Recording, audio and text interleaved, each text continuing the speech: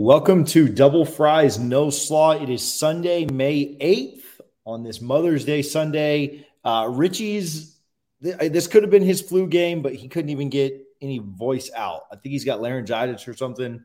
He said he has absolutely no voice. So you're flying solo with me today, TJ Pittenger. And we've got Rising Spear COO Will Cohen on. Will, how's it going today?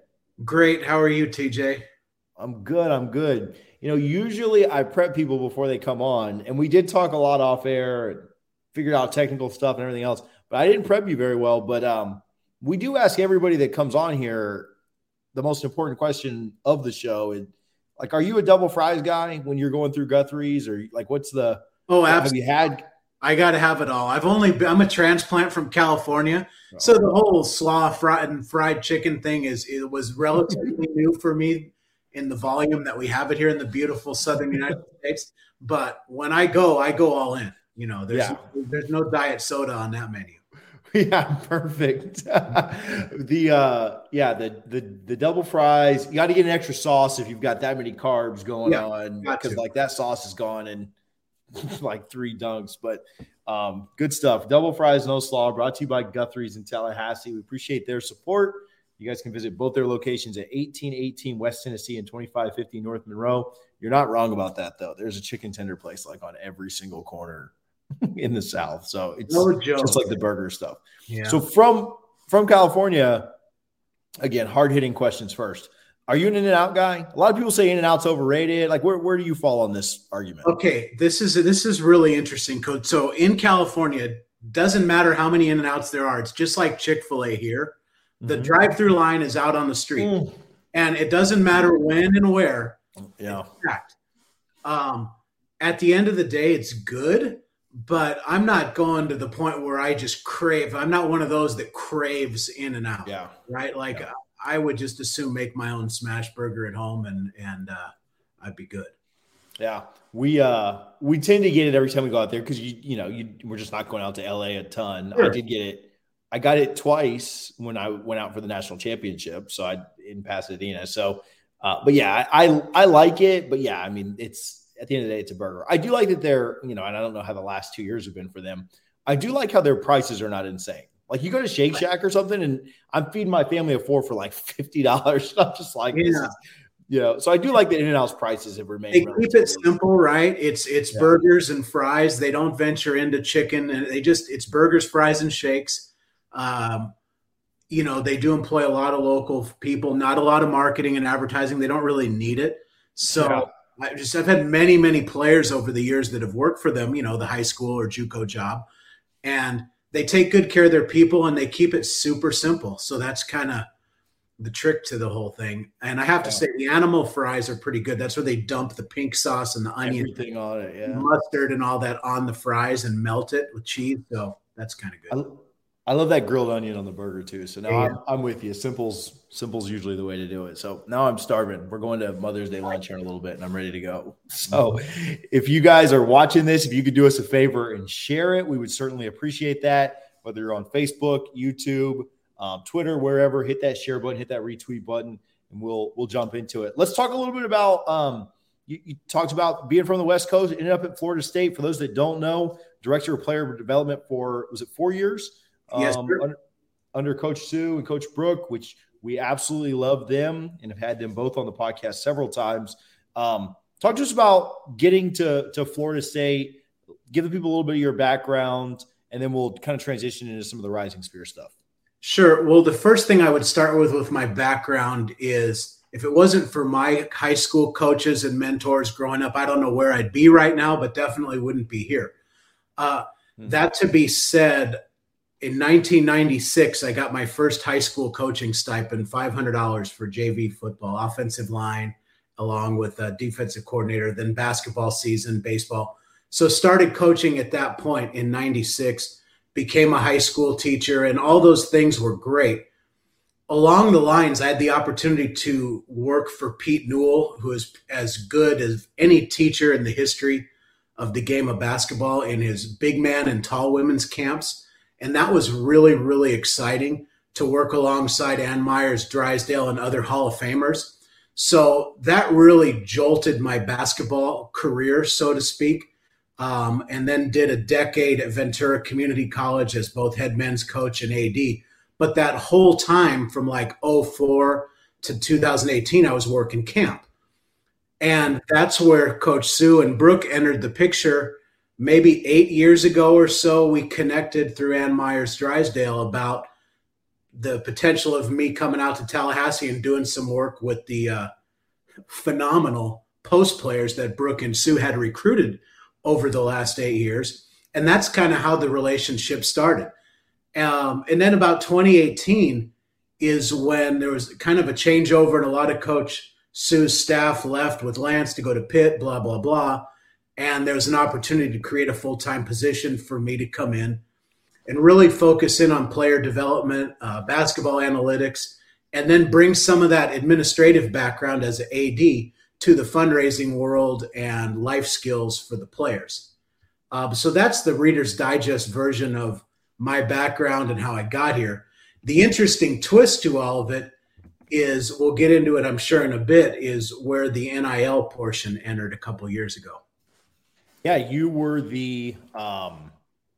you were on a committee. You were the head, right? The chair, right. NIL task force from 2019 to 2021 as things started coming down the pike. Before we get into that, in 2019, 2020, did you have any idea that the NIL – I mean, I know you probably thought it would be crazy, but did you have any idea it would be this crazy in 2019, like when it was being introduced? 100% yes. And so just – you know, we were in the ACC championship game back in 2020, and 3 days later, the world shuts down for COVID, right? And that's when we really jumped into this committee. And the more you study and the more you talk to national experts, whether that be Gabe Feldman or any of the Altius guys across the country that really are doing a lot of this heavy consulting, without question, we knew over a year before NIL even happened that all of this was possible without the necessary guardrails you're reading about today. So short answer is yes, and it happened. Yeah, no, it's been pretty nuts. We're almost a year into it. So you get a call, probably a couple of calls, and Rising Spear offers you the COO position. You come over and are now leading several efforts there. We've spoken a lot about Rising Spear on this show. I've done a lot of it on the FSU Spaces that I do weekly, but wanted to kind of get you on to talk about Rising Spear in general and you ending up there. Can you talk a little bit about what makes Rising Spear different than a lot of our other, NIL collectives that we may see across the country? Sure. What really makes Rising Spear different is one of the big reasons that I decided to do this, because Rising Spear is driven by tax-deductible donations from our fans, our boosters, our alumni, things of that nature. And 100% of the money that comes in goes back to the athletes. And that's really the driving force. And the second piece of that is we're set up in a way to support literally every program at Florida State through that mechanism. So there were a lot of conversations between myself, Michael Alford, as he was transitioning to be the AD, and then, of course, Alan Flamenhoff and Bob Davis, our co-founders, as to this possibility. Because the Florida law never changed, it would be very difficult for me to continue working with NIL for the school at Florida State, because employees can't really get into the weeds and help the players out in any meaningful way. So that's kind of the impetus of why this was appealing. And basically, Bob and Alan had such a great vision. And then with the spring game, over 1,000 donors came in, and now you got 6-figure revenue coming into Rising Spear, soon to be 7 figures. And the need was there basically to hire an administrator to then make it all work as this money comes in. So that's really the reason for doing it. And we can jump into anything else you want from there as to more specific questions. Yeah, no, there was a really big swell of support right around that spring game. And it was encouraging to see. It's been really good. Obviously, the website was done then.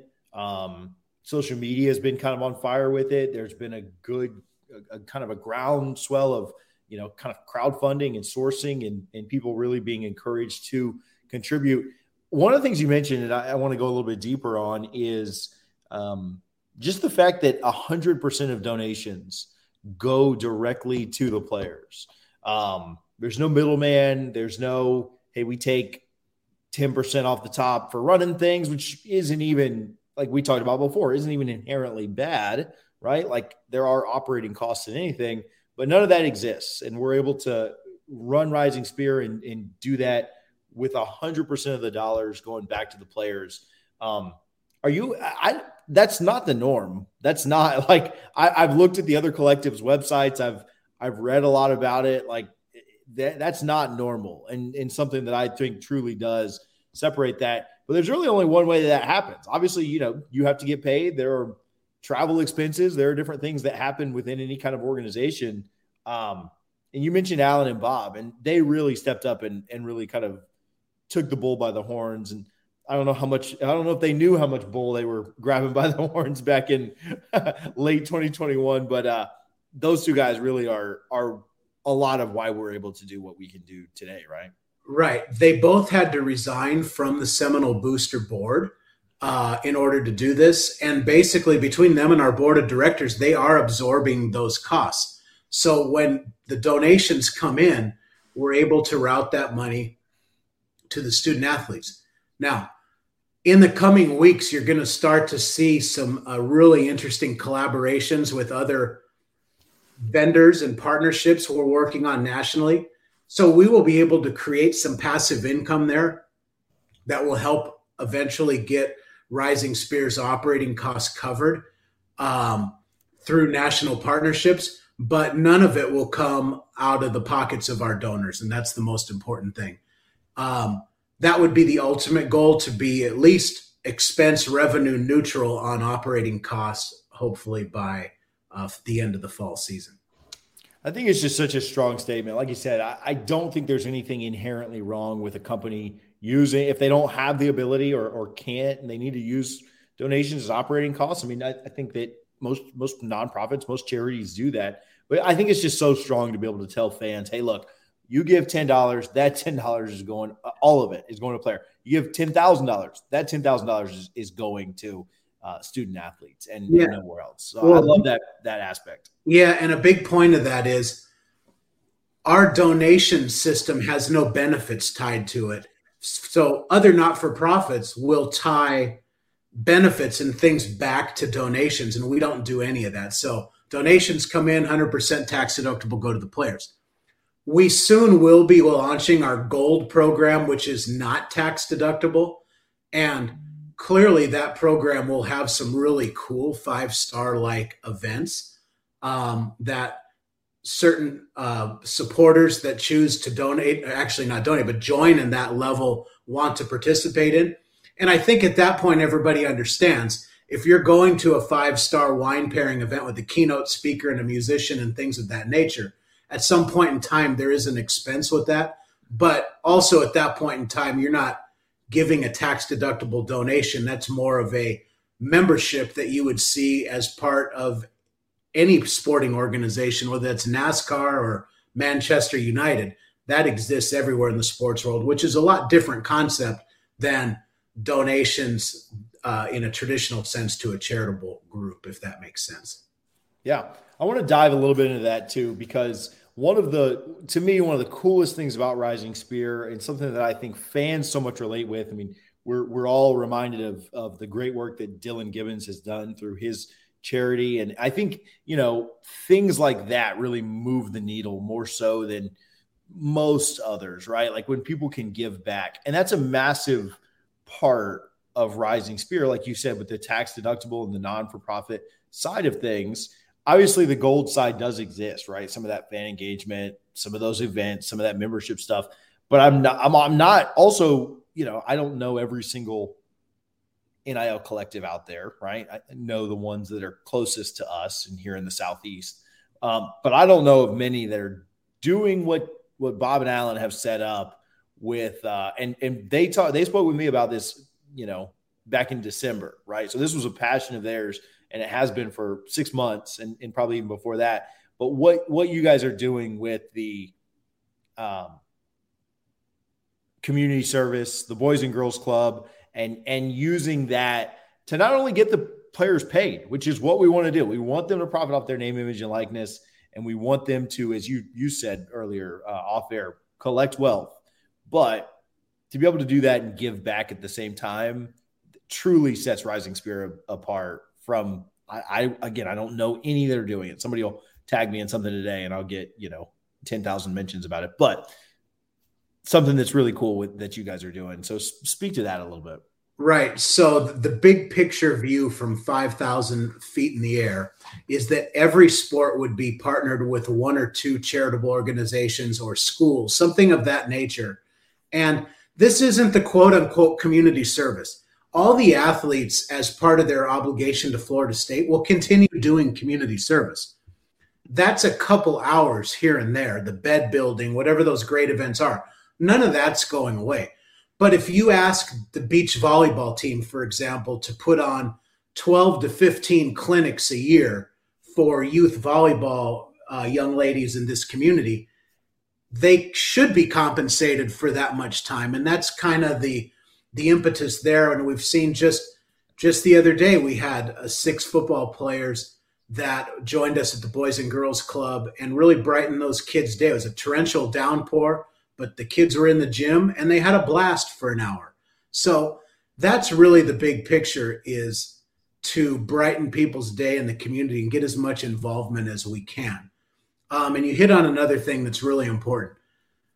For student athletes, they should really have 2 goals out of NIL. One of them is to accumulate wealth, and the second one is to build their brand. And there's no better way to do those things than to tell your story. And that's how you really engage with the true fans and the boosters in this community, the season ticket holders, is by being unique, by being a little bit different, by having a great story to tell. And then you build that engagement and following through your brand, through your story, through your actions, not necessarily always having to be, for lack of better terms, posted up at a restaurant to hang out. Yeah. Makes sense. Yeah, for sure. And again, nothing wrong with that. I mean, I remember, I feel like I don't even know if they did it last year, but I remember some of the coolest times was when FSU did Fan Day, right? Like, and you got to go get autographs and you got to do, and I know COVID has changed a lot of the way that these things happen. And a lot of this NIL's probably changed it. I don't know that we hold Fan Day like that anymore, but, so there's nothing wrong with that there, but just the aspect of giving back is, Coach Bowden was so much about it, right? Coach Norvell talks about acts of service and kindness and things like that. And so I love that. I love that aspect of it. I love the way that, that kind of happens and goes on. We've got some other things coming up next, right? We've got some sport specific campaigns that should be kind of rolling out here. You and I were watching the beach volleyball championship. Obviously they've been a ton of fun to watch, and 2 games from, potentially winning it all here today. But talk to us about some of the new and exciting stuff that we can kind of tease and let people know that's coming. Campaigns with market price, sport specific campaigns, just different things coming kind of on the horizon. Sure. Well, the biggest thing for me being on the job the last 2 weeks has been to really learn the landscape of both a lot of our Olympic sports and a lot of things outside the world of football and basketball that obviously I'm most familiar with throughout my career, both as a coach and administrator, and really understanding the needs, particularly of a partial scholarship student athlete. For example, in beach volleyball, there might be 6 or 7 full scholarships divided amongst 20 of those players.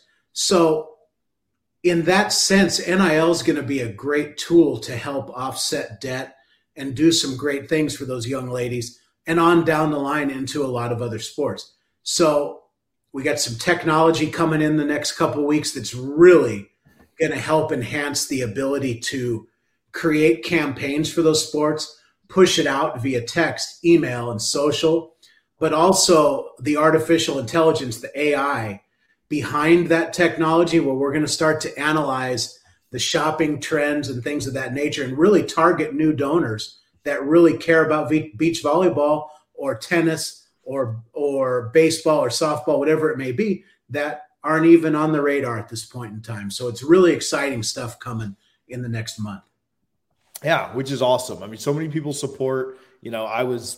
I had people over yesterday, and I was watching the men's tennis upset UGA on my phone, and some people are like very, very passionate. Now, most people are very passionate about football or basketball, and I get that, but some people are super diehard passionate about some of those other sports. And so being able to target those specifically and allow people that option, again, I think Rising Spear is very innovative in that way, to be able to have things kind of direct where fans and Seminole supporters can have those funds directed to wherever they want, right? Like there's, you're not Venmoing a kid, but like you're saying, hey, I support this program. I want my funds to go here. I want this donation to go here. Again, innovative. I don't know that exists with other platforms, right, where they just kind of, you give us the money in the bucket, we'll send it all out, where we prefer it. So I do like that a lot. Yeah, that's not the most transparent way to do business. And I think that's really important,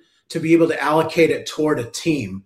And it's important to know, not necessarily a player, for someone that makes a donation. But to that end, we haven't talked much about businesses. We have a platform coming on board this month called Market Price, where any business owner in the country can create a free account and engage directly with a Florida State player. So that's a much different mechanism. That is a way for a person to work one-on-one with the player of their choice. It's great technology. And another thing about it is there's no cost to the athlete, thanks to Alan and Bob, and there's no cost to the business to sign up and begin that communication. So that's really, really important that we have those things in place so that any business can sign up and begin those communications with an athlete to endorse the business on social media, whether that's a sandwich shop or a barber shop, whatever it may be. Or a chicken tender spot. Yes, sir. I've told Guthries, I've said like, hey, you guys need to get in this game because you need to get somebody over there putting down these double fries. So, yes, sir. Cool. Well, anything else we can, I've quizzed you a ton. Anything else we can talk about with, we try to be thorough, but also, obviously want to encourage people that I try and tell people all the time, if you have questions, I'm more than happy to try and answer any questions based on my understanding. And then if you have further questions, there's a contact link on the website that you can reach out with more of your questions. But again, if you're not supporting, if you're not signed up, but you're a diehard Seminole, we certainly would encourage it. 100% of donations go to the players, as we've mentioned. But yeah, Will, anything else that we can kind of mention or bring up or chat about before we go? Yeah, and it's right where you left off, TJ, is we need everybody that really wants to see Florida State succeed to get involved. If it's through your business and Market Price, reach out to us. We'll set it up. If you're able to donate money, of course, please do so. But even if you can't do either of those things, reach out anyway. And there are ways that you could become an ambassador. And even if you can't make the donation yourself, possibly friends, family, people you work with that are passionate Seminole fans, we can get you involved that way. So it's really a call to action that we need every single person to do something to help move the needle on NIL. That would be the biggest thing.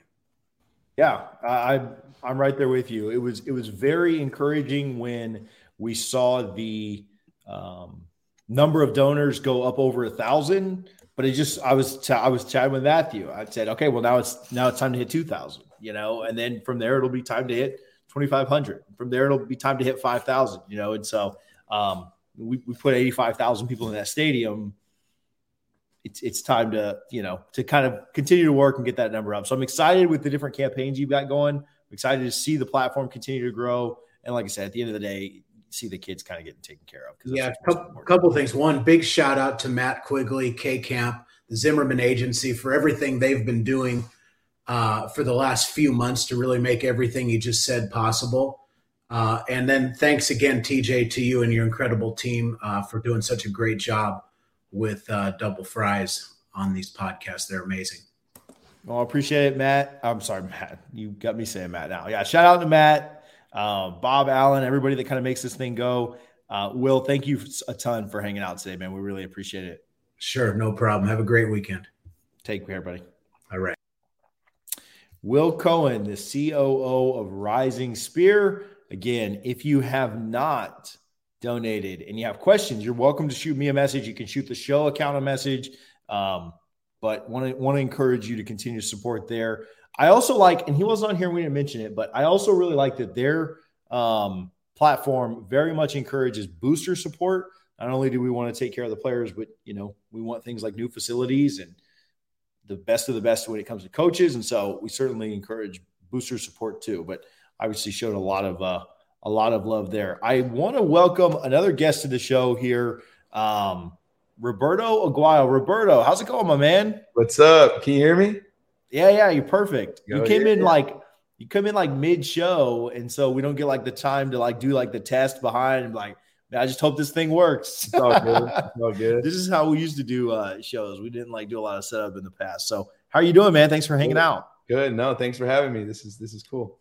Yeah, no doubt about it. So we hit people with the hard-hitting questions first. So wanted to ask you, I know this is gonna be a tough one, so I don't mean to come out like swinging, but when you go through Guthrie's, I mean, like you're tossing the slaw out too, right? Like double fries, no slaw. Always, man, always. Shoot, right, cool. I haven't been to Guth in a long time, but good memories. Always double fries, no slaw. Yeah, I was gonna say you can't do the coleslaw thing. We'd just be like, all right, well, thank you guys for tuning in. We'll see you next week. We'll be back. So no, I really appreciate you taking the time and chatting a little bit today. Wanted to get a chance to talk with you a little bit about your career, a little bit about what you're doing now, and then we'll let you get back to Mother's Day. We'll let you get back to the day, but we'll start out like with your career. I don't know if a lot of people, I don't know if you've talked about this a ton or if you have told this story much, but how did you end up at Florida State? Like, tell me about like the recruiting process and what that was like. So I started, I played Pop Warner when I was little, and I really was the only guy that could kick a football and for my team. And I played other positions, but it wasn't until I got to high school and my high school coach wanted me to play for varsity my freshman year because the senior kicker was going to stick to soccer. So I was like, all right. He's like, but you're only going to be the kicker. So I was kind of bummed that I couldn't play any other positions, but he's like, you're very, very talented, whatever. So played that season, did well. And then the next year, that summer, I went to my first camp, and it was down here in West Palm, and the number one kicker in the country was at that camp, and it was Cody Parkey, who was committed to Auburn. And I remember coming. This is my first camp. I had never been, any camp or anything. So I'm telling my dad, I'm like, Dad, that's Cody Parkey. Like, that's the number one kicker in the country, like the best. And he's committed to Auburn. He had like his Auburn bag. I'm pretty sure like he was, decked out. So we go through the camp. Me and him end up battling out at the end for the huge kickoff leg, right? So he hits an 80-yard kickoff, and he's a junior going to be a senior, and I'm a freshman going to be a sophomore. And I hit a 79-yard kickoff. And all the guys are like, oh, dude, where are you committed? Like, oh, my gosh. And I'm like, this is my first camp, guys. Like, I'm just here. You know what I mean? I'm like, and so after that, they're like, dude, you're going to go D1. Like, you have a huge leg, whatever.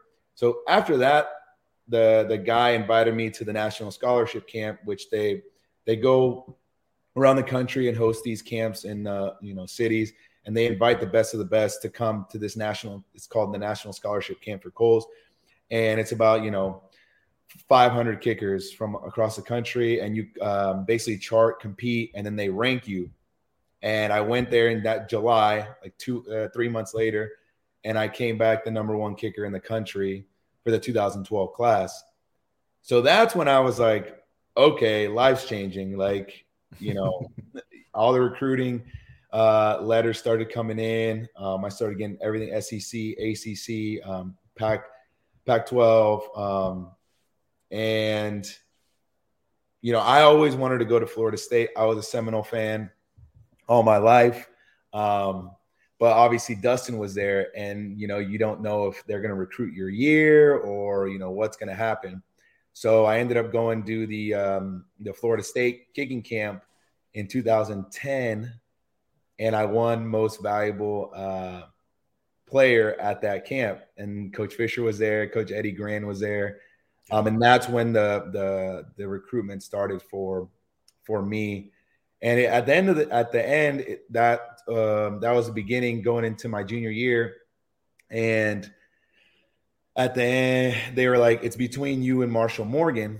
And then in January, they offered me, and they're, we're going to take you. And I committed on the spot. And after that, other schools wanted to offer. Florida wanted to offer, a couple others. And my coach was like, I got to tell, like, are you open? Like, is it just a soft commit, like a verbal, like, and I'm like, no, like, I've always wanted to go to Florida State. Coach Fisher, gave me the opportunity for like that to be my first offer. Like, I'm solid Florida State. I don't want to go anywhere else. So that's kind of how the whole recruiting process went for me. Yeah. I love to hear that you were like solid, committed, like, you got your dream offer. You were set. Yeah, and all these guys now are like, "Oh, I'm a diehard FSU fan." I'm not gonna say any names, but like diehard FSU fan.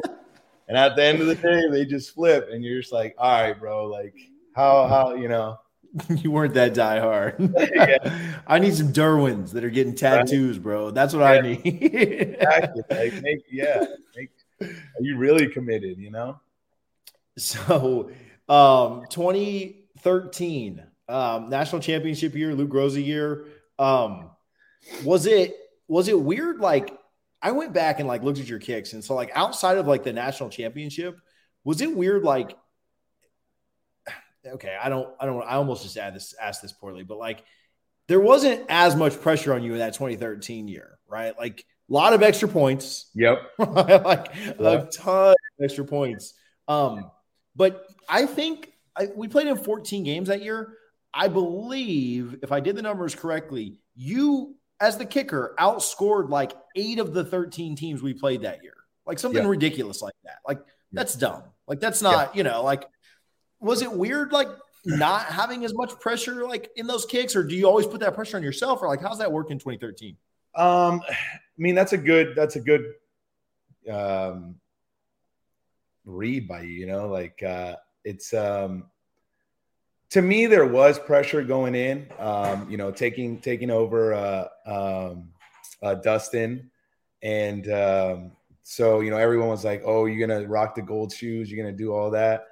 And I was like, no, I have to create my own legacy here. And but there was pressure. But at the end of the day, I mean, we would be up by like 40, 50. But every kick counted for me, right? So, I wanted to win the Groza. I wanted to, break records. So every opportunity I had, I wanted to make. But I mean, some of those kicks early on, if I miss in the second quarter, it might change, the trajectory of the game. You never know, right? You never know. So, but yeah, I mean, it was that national championship game. I really didn't feel any pressure throughout the whole year. So, yeah, no, that's pretty cool. 2014, you kicked, I believe, your first game winner in college, and it was that BC game, if I'm remembering it correctly. Yep. And kind of a weird week. Obviously, the shooting had happened earlier that week. That day was just weird because of what had happened earlier in the week. It was rainy. It was nasty, kind of classic 2014 FSU, where we probably should have won that game kind of going away and didn't. But you ended up hitting the game winner. It wasn't super long. So, again, I don't know if there was a lot of pressure, if there was a ton of pressure that had put on you there. But obviously, Jameis drove us down and set us up pretty well there. Was that pretty, to actually like say like, all right, I'm going to walk this thing off? Oh, yeah. I mean, I hadn't kicked the game winner. So I remember when we started the drive, you're all, you're ready to, whether it's going to be a 55-yarder or, you're just hoping they drive it down as close as you can to make it easier. Right. And it ended up being, I think like a 28-yarder. But honestly, you can't look at those kicks like, inside the 20. I mean, we all remember Blair Walsh in that playoff game. He missed a 27-yarder to take. I don't know if it was to the championship game or the Super Bowl, but you can't take those for granted. You can't walk out there and be like, oh, this is a chip shot, and then you don't lock in, you don't focus, and then you miss, and then you walk off like, oh, I just missed a chip shot. So you put the same focus in, and thankfully the offense and Jameis drove it down there close and made it. And hey, a 20-yarder game winner and a 50-yard game winner are the same thing, right? So you put your team up. So win's a win. I don't know if you, and so this is probably my favorite kick of yours for like the worst reason. Actually, the 2014 one against Miami, it was like 50 yards. Like that one's up there for sure. 2015. I don't know if you realize this, but I literally like tweet this every year when it comes back around. But you hit another game winner in 2015 when you kicked in the second quarter a field goal against Florida, because we scored 3 there, and then they only ended up scoring 2 for the rest of the game. Yeah. And so you think about it like that, like you kicked another game winner there. See, those are the ones that I'm telling you. Like, you never know what can happen, right? That field goal can put you up, and then I mean, shoot, I missed that. They go ahead, they get momentum, and it was in Gainesville, right? Yeah, it was. Yeah. Do you have anything else that kind of like stand like during your college career? Obviously, winning the Grows and winning the national championship. We talked about some of the highlights, but do you have anything else that like kind of stands out? Anything you kind of think of? I mean, winning a lot of games. We were good, man. Yeah. I said, our kicker outscored like 8 of the teams we played, bro. Yeah. That's ridiculous. Yeah. But like, just looking back, the camaraderie we had, the bond we had, you don't realize it until you're gone, and then you're on other teams, or you look at, where Florida State was, after those years. And it's just, it's hard to win. It's hard to put it all together for 1 year. I don't know how Bama finds a way to do it year in and year out, but like, it's hard. And after that 13 year, I was like, oh, we're just going to do it again in 14. We're just going to do it again in 15. But we saw, everyone saw how hard that 14 season was, where we were coming back from games like that Louisville game. We were down like 21, and we were just grinding it out. But just that, making lifelong friends, going out, having fun, after winning. But yeah. Yeah, that's awesome. What, talk to us a little about what we won't skip over this. We don't have to go super deep into it, but did you, I know that like you're kids are going to dream and be like, but did you ever think you'd have your name called on the second day of the NFL draft? Like, how cool was that to like go that early? It was cool. And before, like leading up to the days before, my agent was like, we're hearing anywhere from the 2nd to the 4th round. So I kind of already had an idea.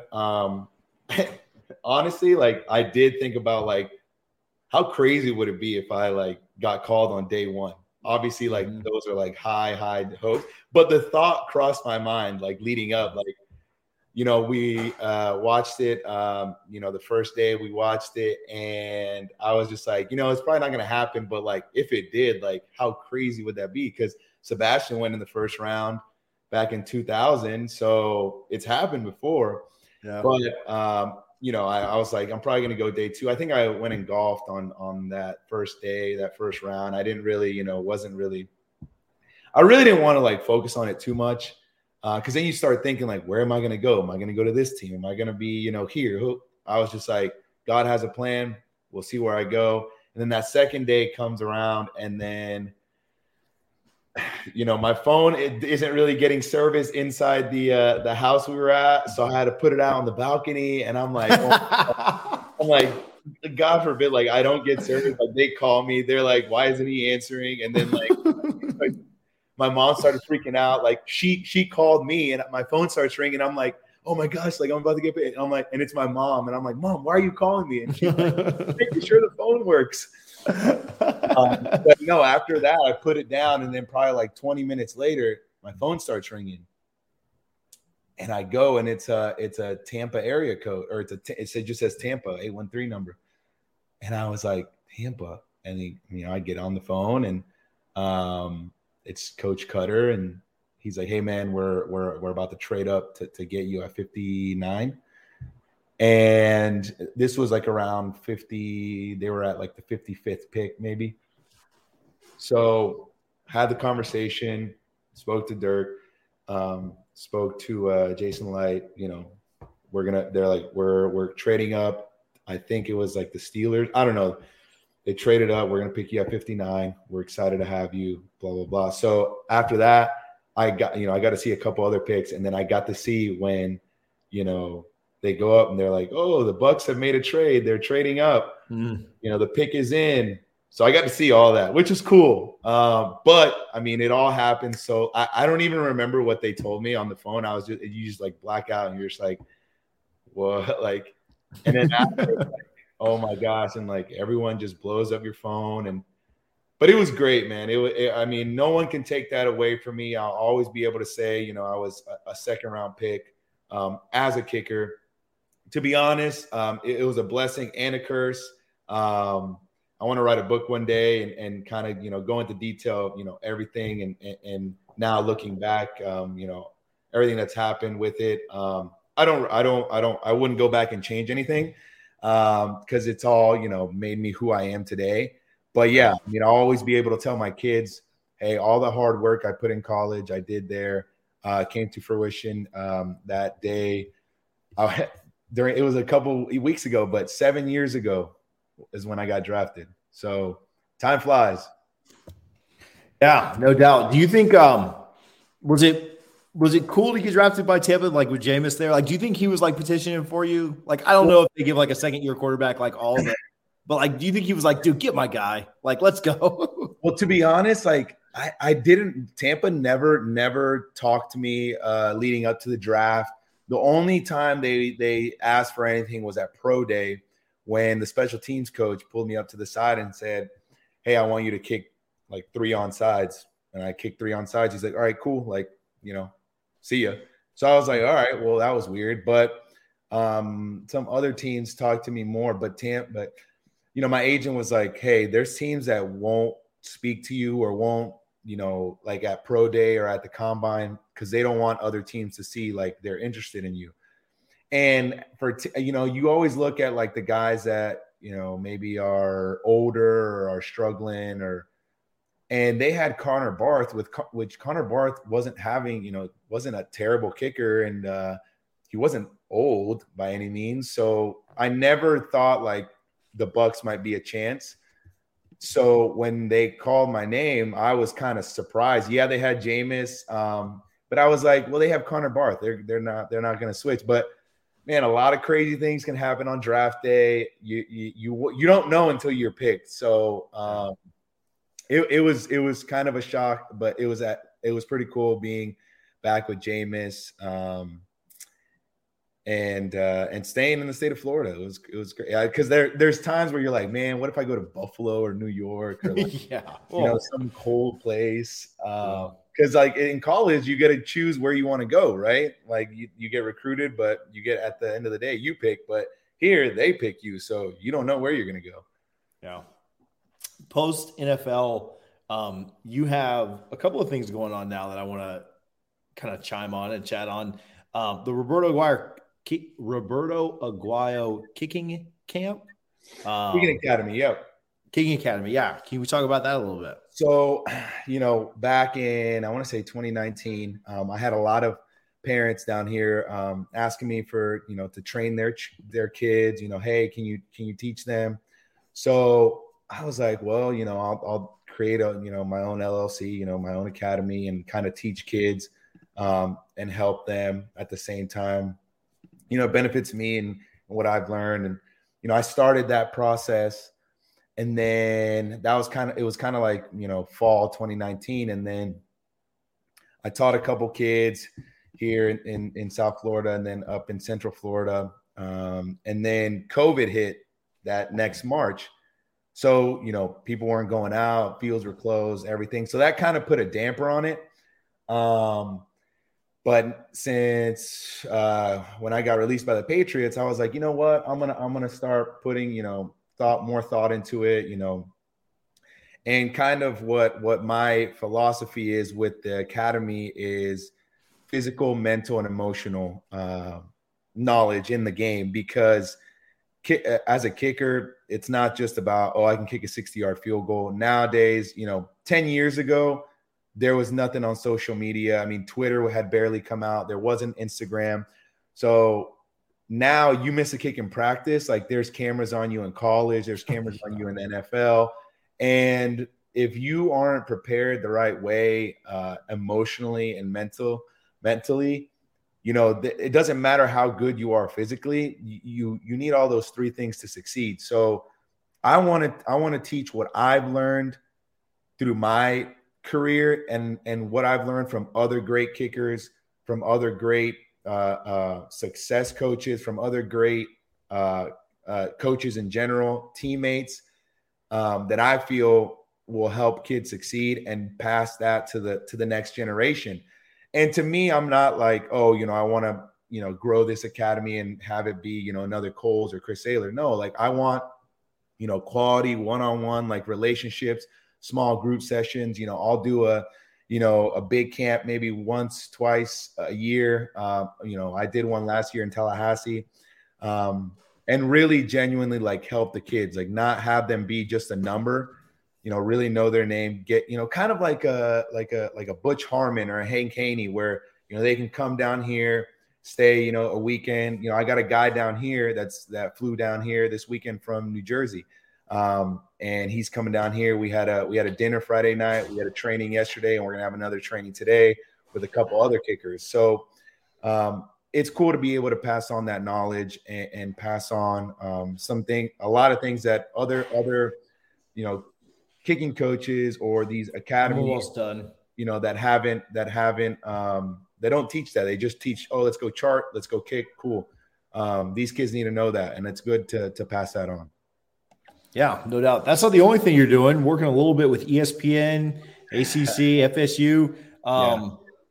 Doing so. I know you covered FSU's Pro Day. We've had Ari on here. Also, I just sent this to my boy Daniel. I know you and Glosser are close. So really, yeah. Daniel's my boy, man. Like we both have kids around the same age and stuff, and he's a wild man. But yeah. I got him tickets to the spring game, and I saw him down there or up there for the spring game weekend. But I was working. So you're working, doing some broadcast, some commentating. Yeah. Like, is broadcasting commentating, is that like a passion, or is that something you always wanted to do? I dabbled in it. I was gonna see if I could do it back in 2019. Transitioning from the NFL. And I like talking, I like speaking, and I thought, and so that's when I met Aria, and then I shadowed some games, basketball games and football games, and I got to see the ropes, right? And they were like, whenever we have an opportunity, we'll let you know. And I was going to see if there was opportunities down here, but everyone's like, hey, we need tape. We need to see you if how you are on camera. And I didn't have any tape, so it kind of like died down. And then like a couple months ago, Aria reached out and he was like, hey man, we want another analyst to cover Pro Day, and we thought about you. Would you want to do it? And I was like, sign me up. So that was my first gig. They brought me down to be the in-game host for the spring game, that was cool. I was out there interviewing people at the tailgate, talking to them. So, they're going to bring me down in the fall for more stuff, which I enjoy it. I like talking football. And that's kind of something I do on the side too, and I enjoy it, and I enjoy talking to FSU fans and just talking football in general. Yeah, there's a need for a radio guy now, I hear, up in Tallahassee. So really, I don't know if they're like I heard one of the big radio guys. Gene retired. It ain't gonna be me. I can tell you that, dude. But yeah, we'll see what happens in the fall. I'll definitely be back up there.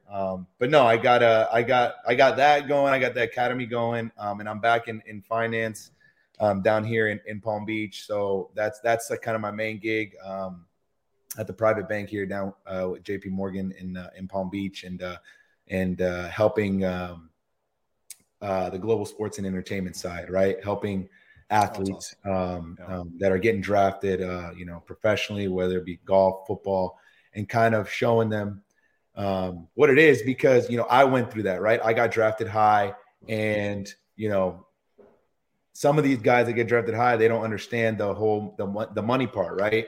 And it's not only about like taking care of it, but like showing them how it's done, and being as an athlete that went through that. I enjoy passing that on to other athletes, and that's what I'm doing. So I have a lot of ventures going, a lot of things up the pipeline. So I'm excited to get back up to FSU in the fall and cover some other things. So heck yeah. Well, we appreciate you just taking a few minutes and chatting, man. Wanted to catch up with you. Wanted to chat about some of the old times, some of what you're doing now, and get a connect. But it's really awesome it was also, we just grew up big fans. I speak for Richie, who is out today, just laryngitis or something, has no voice. But he's like, hey, I got no voice. I was like, hey, I'm not rescheduling this. So it is what it is, man.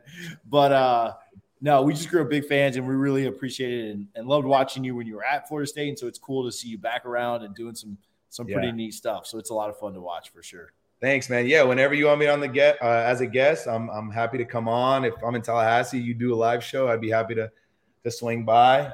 I'm excited for FSU football with Coach Norvell. He's doing a lot of great things. I've met with him, and he has the right mentality. He's kind of similar to Coach Fisher, and Coach Fisher was a great coach, and he's doing his thing out there at A&M. But yeah, Coach Norvell is going to be down here actually next week, on his booster tour. So I'll be able to see him, and there's a lot of FSU guys down here in South Florida, or in Palm Beach County. But yeah, man. And next time I go to Tallahassee, I make sure I'm going to get a Guth box. Absolutely, bro. It's been too long. I don't know how long it's been, but it's been too long. Yeah.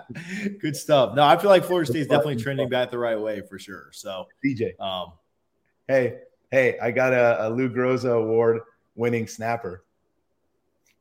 Dumar, what's up, my man? How are you? I'm surprised you're awake this early. Mother's Day. Yeah, it's Mother's Day. All right, go kiss your mom, Phil. Good stuff, man. Well, we appreciate you. That's hilarious. Dumar is just popping up in the background. When you said you were in Palm Beach, I was just like, oh, okay, well, like, that's not too far from Phil for sure. Yeah. Here he goes popping up on the background. He's the man. Good stuff. We appreciate it, man. And we appreciate you for hanging out for a few minutes, bro. Yeah. We'll talk soon. Happy Mother's Day to all the mothers out there, too. Yeah, absolutely. Take care, buddy. All right, TJ. Thanks. All right. Roberto Aguayo, 2013 national champion, Lou Groza award winner. Like you said, second round NFL draft pick, doing some work on the side right now with ESPN, covering Pro Day for FSU. So that was cool. Man, I'll go around the horn real quick. Interviews kind of like took up the bulk of the episode. We didn't dive super deep into football or anything like that, but we will when Richie gets back. I want to get his takes on a couple of different things. Beach volleyball plays 2 today. UCLA, if they win that, they go up against USC in the national championship. Softball won the first game of the series. They're playing game 3 right now, and then they finish up the rest of game 2 later.